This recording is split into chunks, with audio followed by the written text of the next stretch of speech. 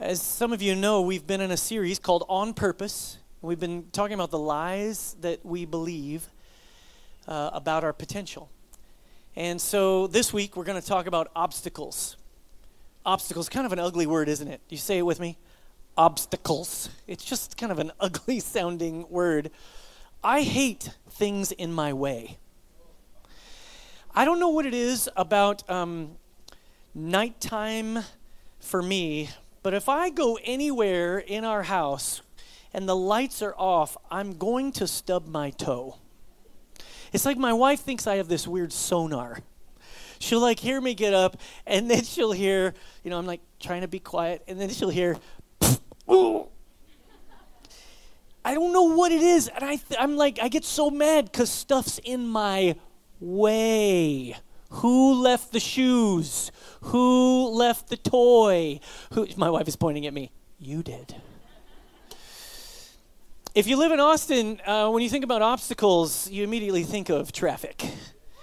You think of all the construction that's going on around here. I mean, it's everywhere, like obstacles everywhere. Trying to get around them is crazy. People do all kinds of crazy stuff getting around obstacles. The motorcycle riders in our city, the little scooter riders, I mean, they have it made. They can just get around them. But there's in Austin, I feel like there's a traffic psychosis. Everybody's like stressed out about traffic. Have you noticed this? I don't know. It's like it's not that the traffic is that bad. If you go to LA, it's worse. If you go to other places where people, they come here, it's not that bad. It's just like but for people in Austin, it's like, no, I can't get anywhere. And make no mistake, I've been on Mopac, breathing in the fumes. It's like you're just sitting there.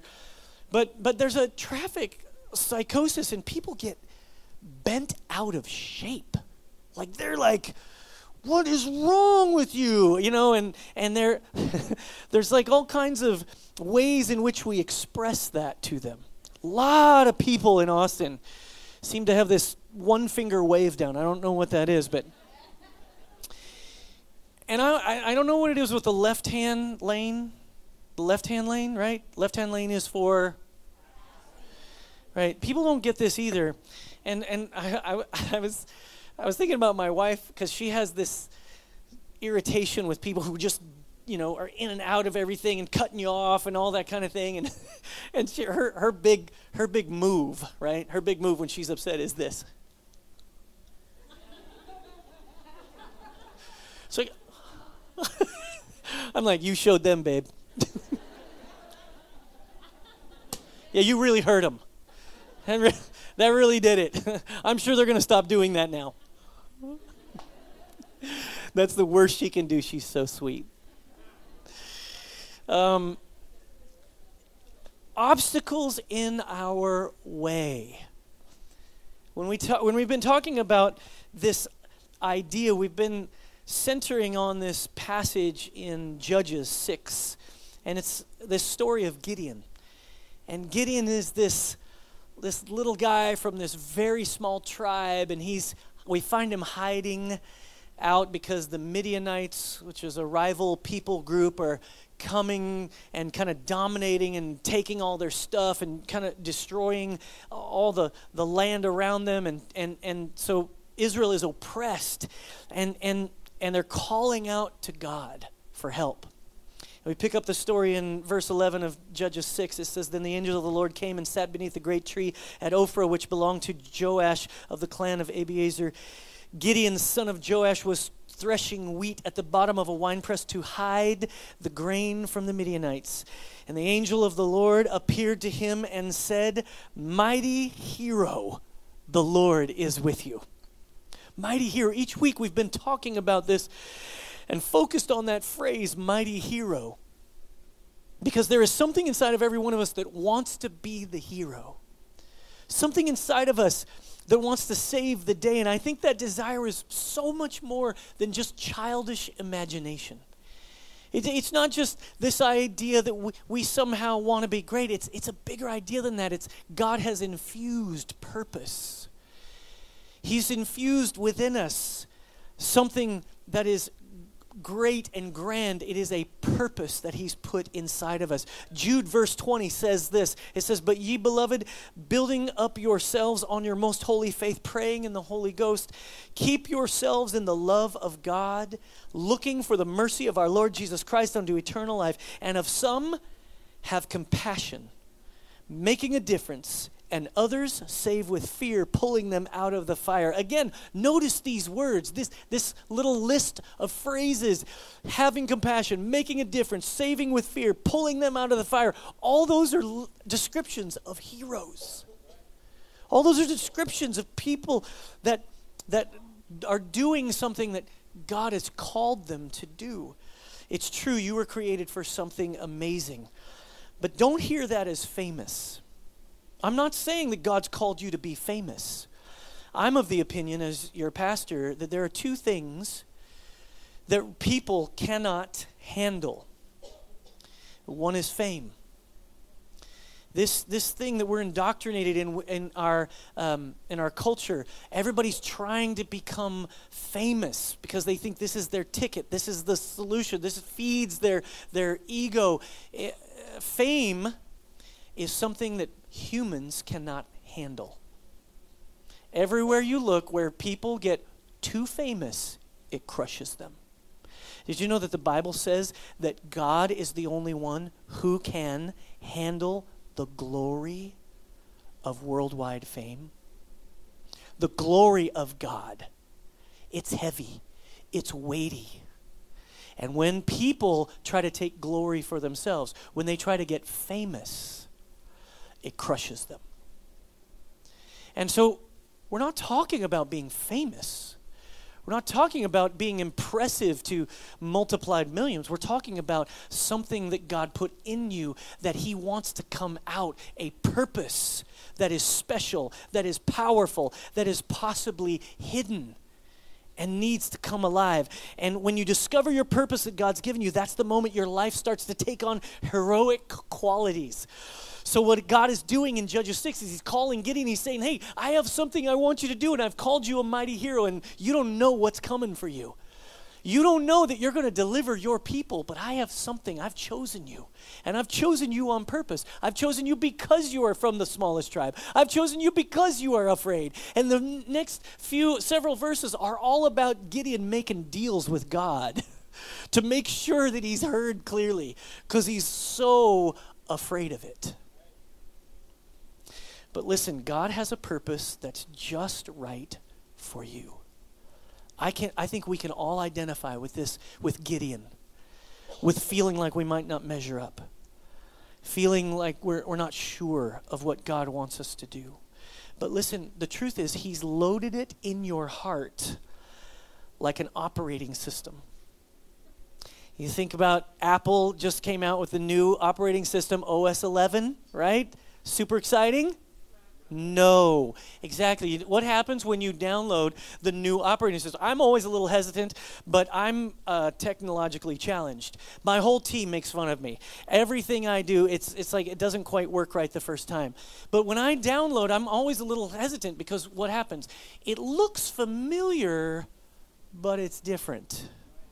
It's kind of like it was, only there's something else going on.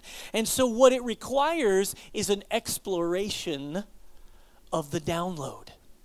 It requires, the problem is we have to further explore what is going on in this download. That's what God calls you and I to do with our purpose. As I've said a few weeks ago, we are not just tourists, we are explorers.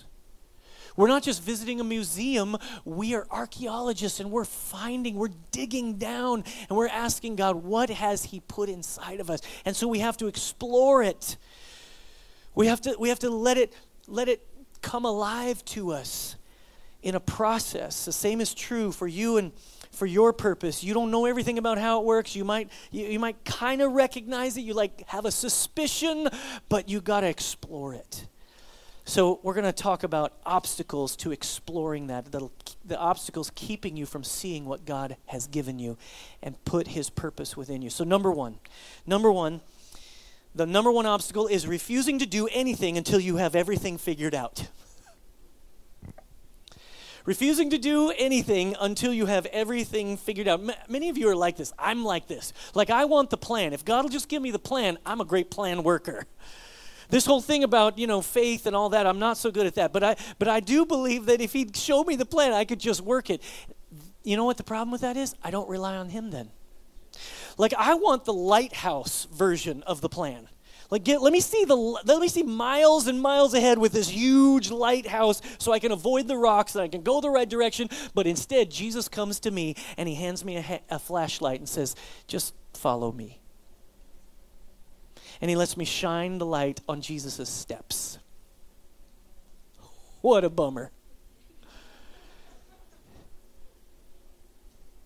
God seems to work through what we might call progressive revelation. Progressive revelation. It doesn't just all come to you at once. Progressive revelation means that God will show you as much as you need to know. Yes, you and I are on a need-to-know basis with God. What you need to know, because he reveals things when they become necessary. He reveals additional things to our lives. Do you know the name Corrie ten Boom? Okay, some of you know that name, some of you don't.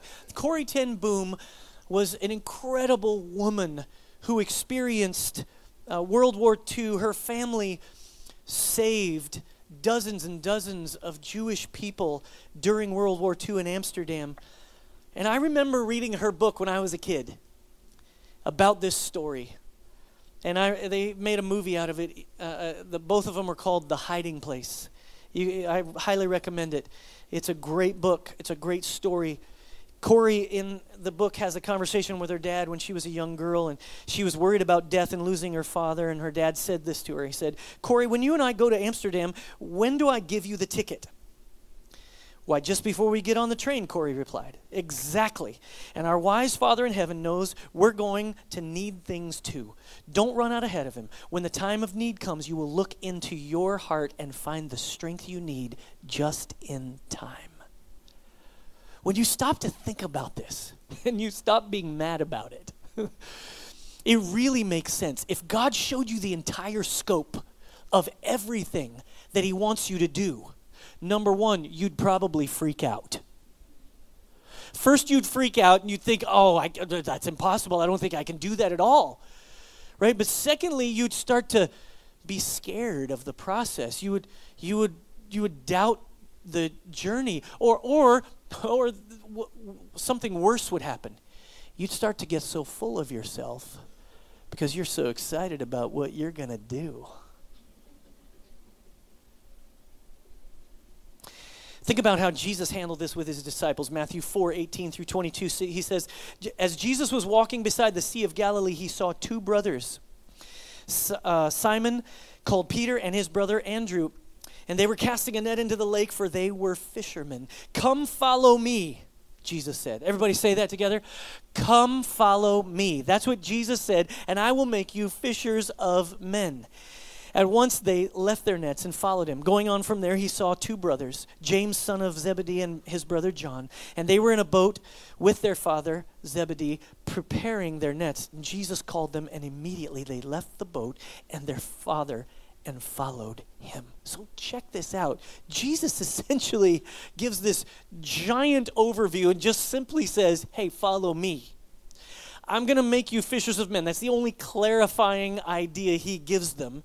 And so they certainly knew that he was an impressive person. They certainly knew that he was a rabbi that was likely worth following. They certainly understood that he was choosing them, and that was wonderful. But notice, Jesus didn't tell Peter, James, and John, or any of the rest, that he was taking them from their fishing routes and their simple jobs and chores to go build the Christian church and literally change the course of human history around the world.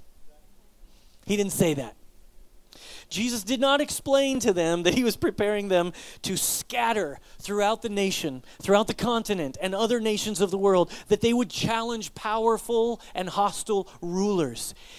He didn't tell them that they would motivate people to live completely different lives. Jesus also conveniently left out the fact that they would be tortured. that they would give up their lives for him and his kingdom cause. Because I want you to remember, John was boiled in oil and then exiled on the island of Patmos. Peter was crucified upside down. Andrew was crucified on an X-shaped cross. James was martyred. Philip was imprisoned and crucified. Nathanael was cruelly beaten and crucified upside down. Stephen was stoned to death. Thomas was impaled by a spear. Matthew was killed with a pickaxe. Thaddeus and Simon were crucified. James the Less was beaten and stoned. So be careful. Right? If Jesus would have explained all that at the beginning, do you think these guys would have gone along for the ride?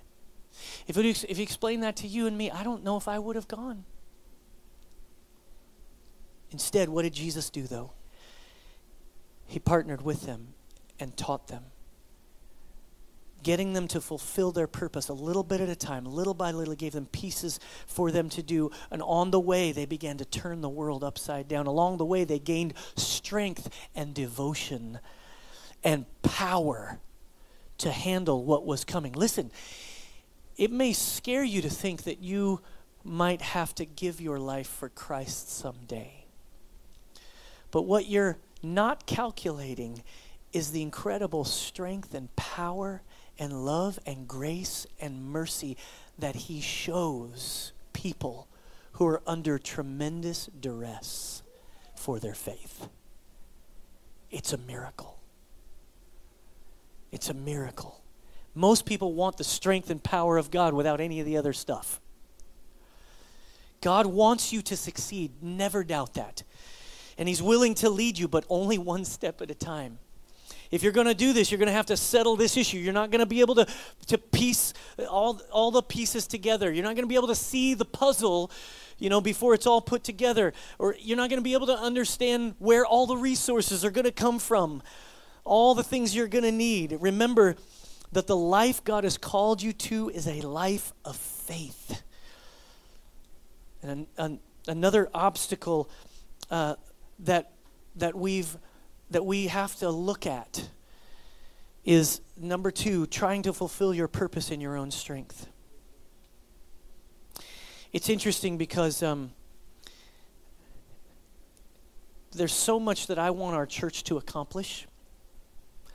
Most of you know we have a vision to do 10 churches over the next 10 years here in Austin. We want to plant them.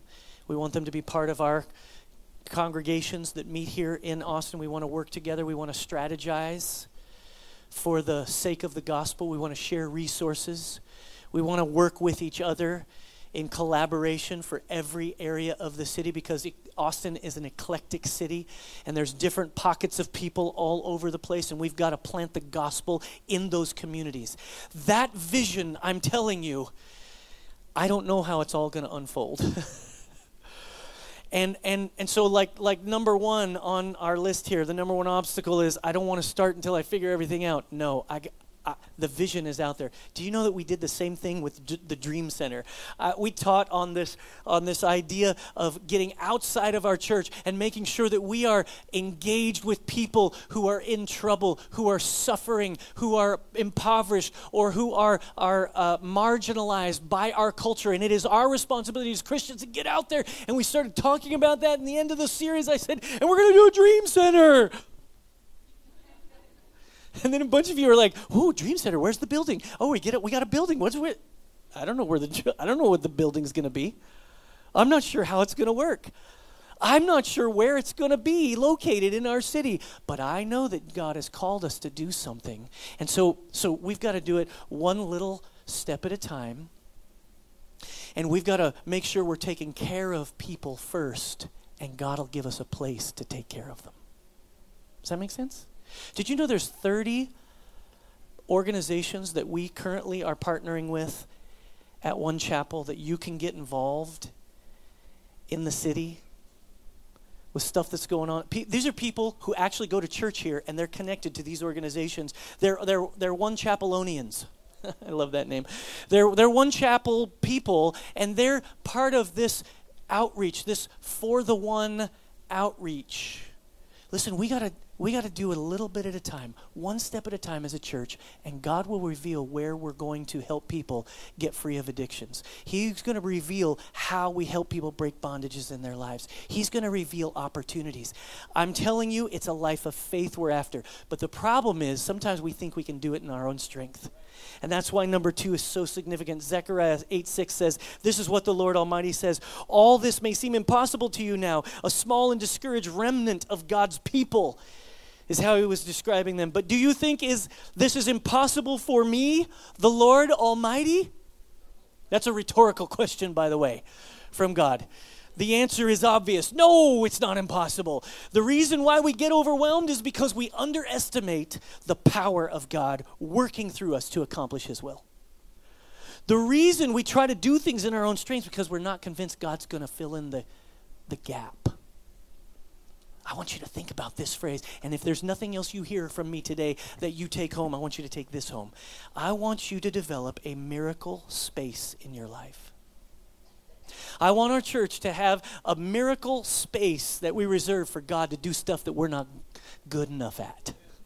I want to reserve a miracle space where I don't try to go ahead of God but in my own strength, but he does something in his power that's way beyond my capacity to accomplish. Here's what miracle space is. It's the gap between what we can accomplish in our own strength and ability and what can happen when we allow God to work with us and through us. What can happen when we allow God to work with us and through us. But we have a problem. We live in a culture that acts based solely on what's tangible. Most of us solely live in the realm of what is tangible. Most of us are reluctant to take a step out there and believe that God will fill the gap. But John 5:1, here's what it says. It says, afterward, Jesus returned to Jerusalem for one of the Jewish holy days, and inside the city near the sheep gate was the pool of Bethesda with 5 covered porches. Crowds of sick people, blind, lame, paralyzed, lay on the porches. One of the men lying there had been sick for 38 years. And when Jesus saw him and knew he had been ill for a long time, he asked him, would you like to get well? What a question. Would you like to get well? Well, yes, Jesus, I'd like to. But instead, he gives an excuse. He says, I can't, sir, the sick man said, for I have no one to put me into the pool when the water bubbles up. Someone else always gets there ahead of me. And Jesus told him, stand up, pick up your mat, and walk. Now, I want you to think about this story because this is incredible. Every day for almost 40 years, this guy's been dependent on other people to help him. 13,870 days of powerlessness and difficult living. And Jesus walks through that courtyard, and the guy's laying there like always, like he always is. But Jesus says something to him that day that no one else had ever said to him. Jesus looks at the guy and says, pick up your mat and walk. Now think about this. Think about this. Imagine what that moment must have been like for this guy. This crippled man, Jesus told him to do more than that man ever believed he was able to do. Do you get that? Jesus said, do something that you've never been able to do. In reality, more than that, he was actually not able. He was literally not able to do these things before Jesus said it. I think this mixture of faith in the miracle work of God, like this moment when you decide, I'm going to believe Jesus' words, and you leave space for Jesus to do something beyond your capacity, beyond your own ability. That's what happened to this man. I'm talking about this miracle space that you're going to reserve in your life, that you're going to be willing to trust him instead of functioning in your own strength and your own ability to try to get stuff done. And there is a balancing act here for sure. There's stewardship issues and there's trust and faith, and it's on a kind of along this spectrum. But I want us to think about, as a church, a people of God, a community that is willing to leave space for God. Space for him to do something awesome, miraculous, beyond what we can figure out. But we all have this desire. We all want to be in control. We all want to do what we can manage. We all want to just do things that we know we can accomplish. We don't want to fail. We don't want to be embarrassed, and so it becomes an obstacle. One that you and I have to break through. We have to overcome it. How do you do that? Start making room. Number 3, Third obstacle is the criticism of others. The criticism of others. The reality is, as you step into your purpose, some people are going to be critical of you. Some people are going to criticize you. They'll be jealous. They'll be angry. They'll misunderstand. They'll question your motives. Other people are just crazy people. Other people are competitive people, and they don't want you to take the spotlight from them. And you have to settle it. You're going to face some criticism. I was reading about Matthew Barnett. Matthew Barnett happens to be the original Dream Center creator in Los Angeles, California. You can go out there, and they're doing so much great stuff in that city, and God put him there. But he grew up in a pastor's home. And Matthew Barnett had a famous dad who was a pastor, and he had a huge church. And so it was always in Matthew's heart to have a dream to become a pastor, or at least a preacher.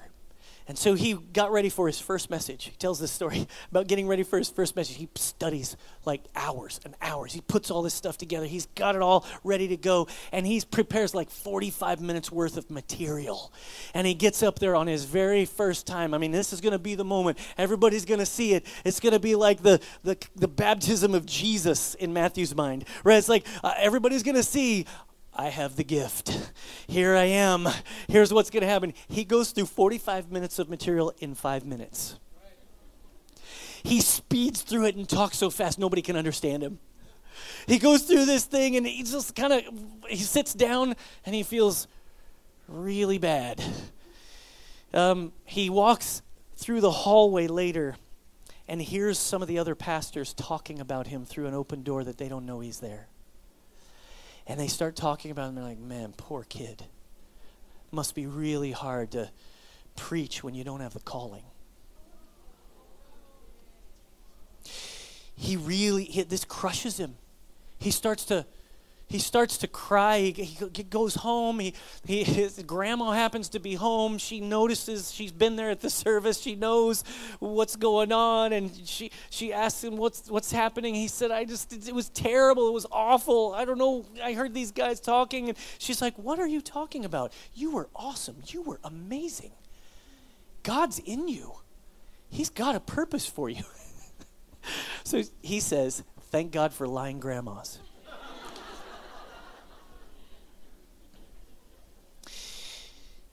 He kind of gets himself together. He keeps moving through life and ministry. He tells this story of just going through the ups and downs, and then this launch to plant this dream center in LA, and then just the critics come out like crazy because he's doing something pretty profound, something unique, something different.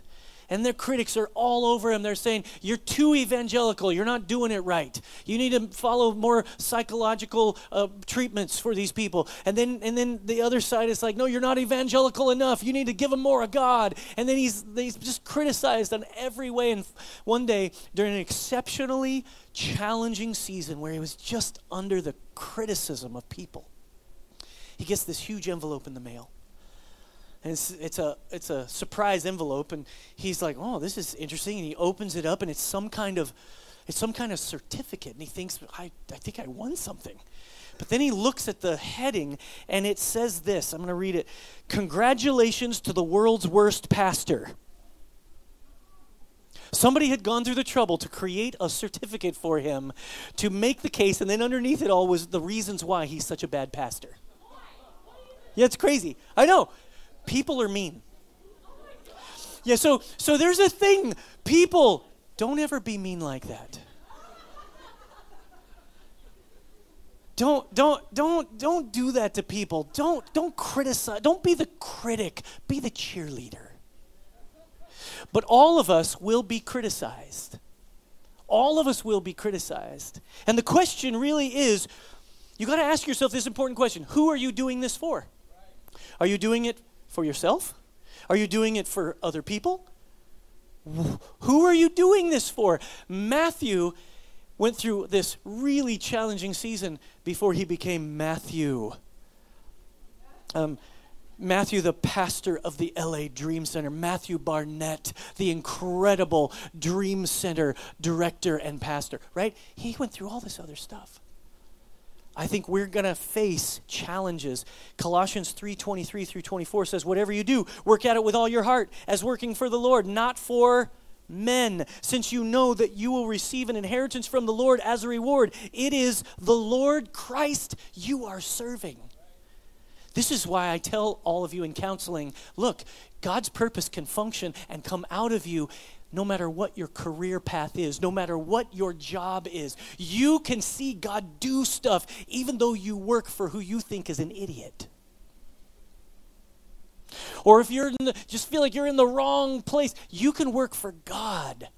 Whatever your job is, whatever your role is, whatever you're doing, you work for the Lord and not for men. You serve him, and then God does something because you're deciding, I'm going to make miracle space for you, God, because I'm going to serve you in this job. I'm not going to mistreat my boss. I'm not going to work. I'm not going to be lazy. I'm not going to work in a slipshod manner. I'm going to apply myself because you demand it from me, and I'm going to serve you with everything I'm doing. And so you don't actually have to answer your critics. You have to answer the one who gave you the purpose. You have to answer the one, if you're going to live your life so that people pat you on the back, so that people will affirm you and tell you how awesome you are, so that you can feel warm and fuzzy all over, eventually you're going to get derailed because all that stuff just goes away. It becomes meaningless. Proverbs 29:25 says, fear of man will prove to be a snare, but whoever trusts in the Lord is kept safe.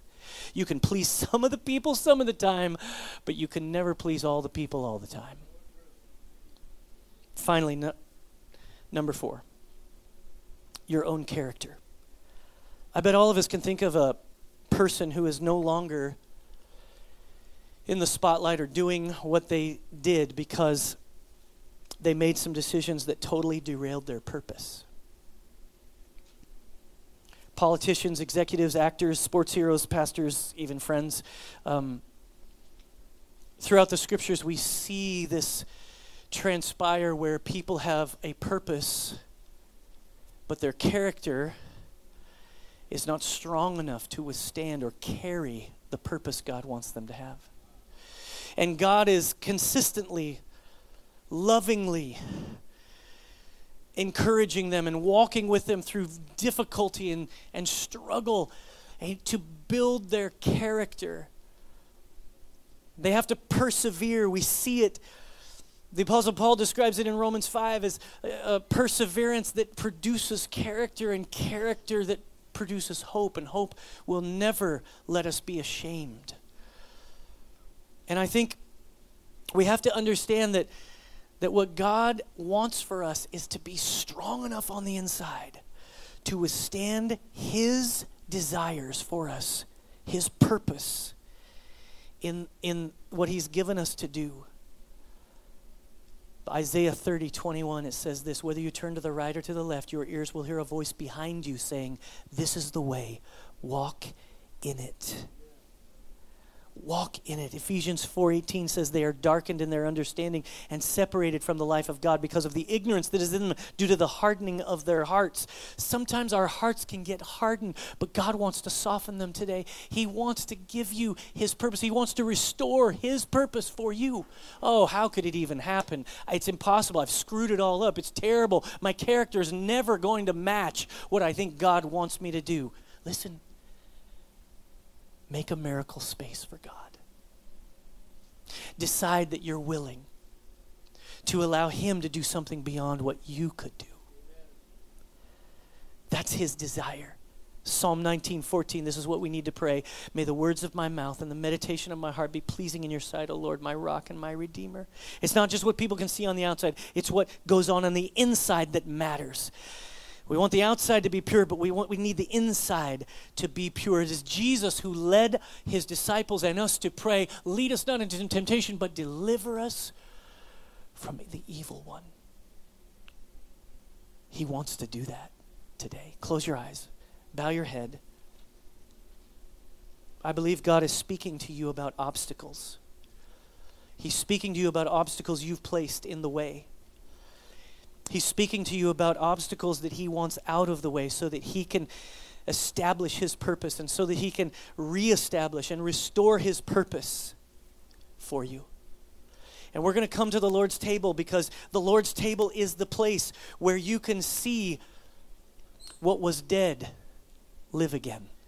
The table of the Lord Jesus Christ is where we come to see that the brokenness of the Savior, the suffering of the Savior, begins to provide the healing of our own hearts and our own history. We come to the Lord's table because the cup represents the blood of Jesus that was spilled for you and me, that washes away our failures, our mistakes, our foolishness when we come to him.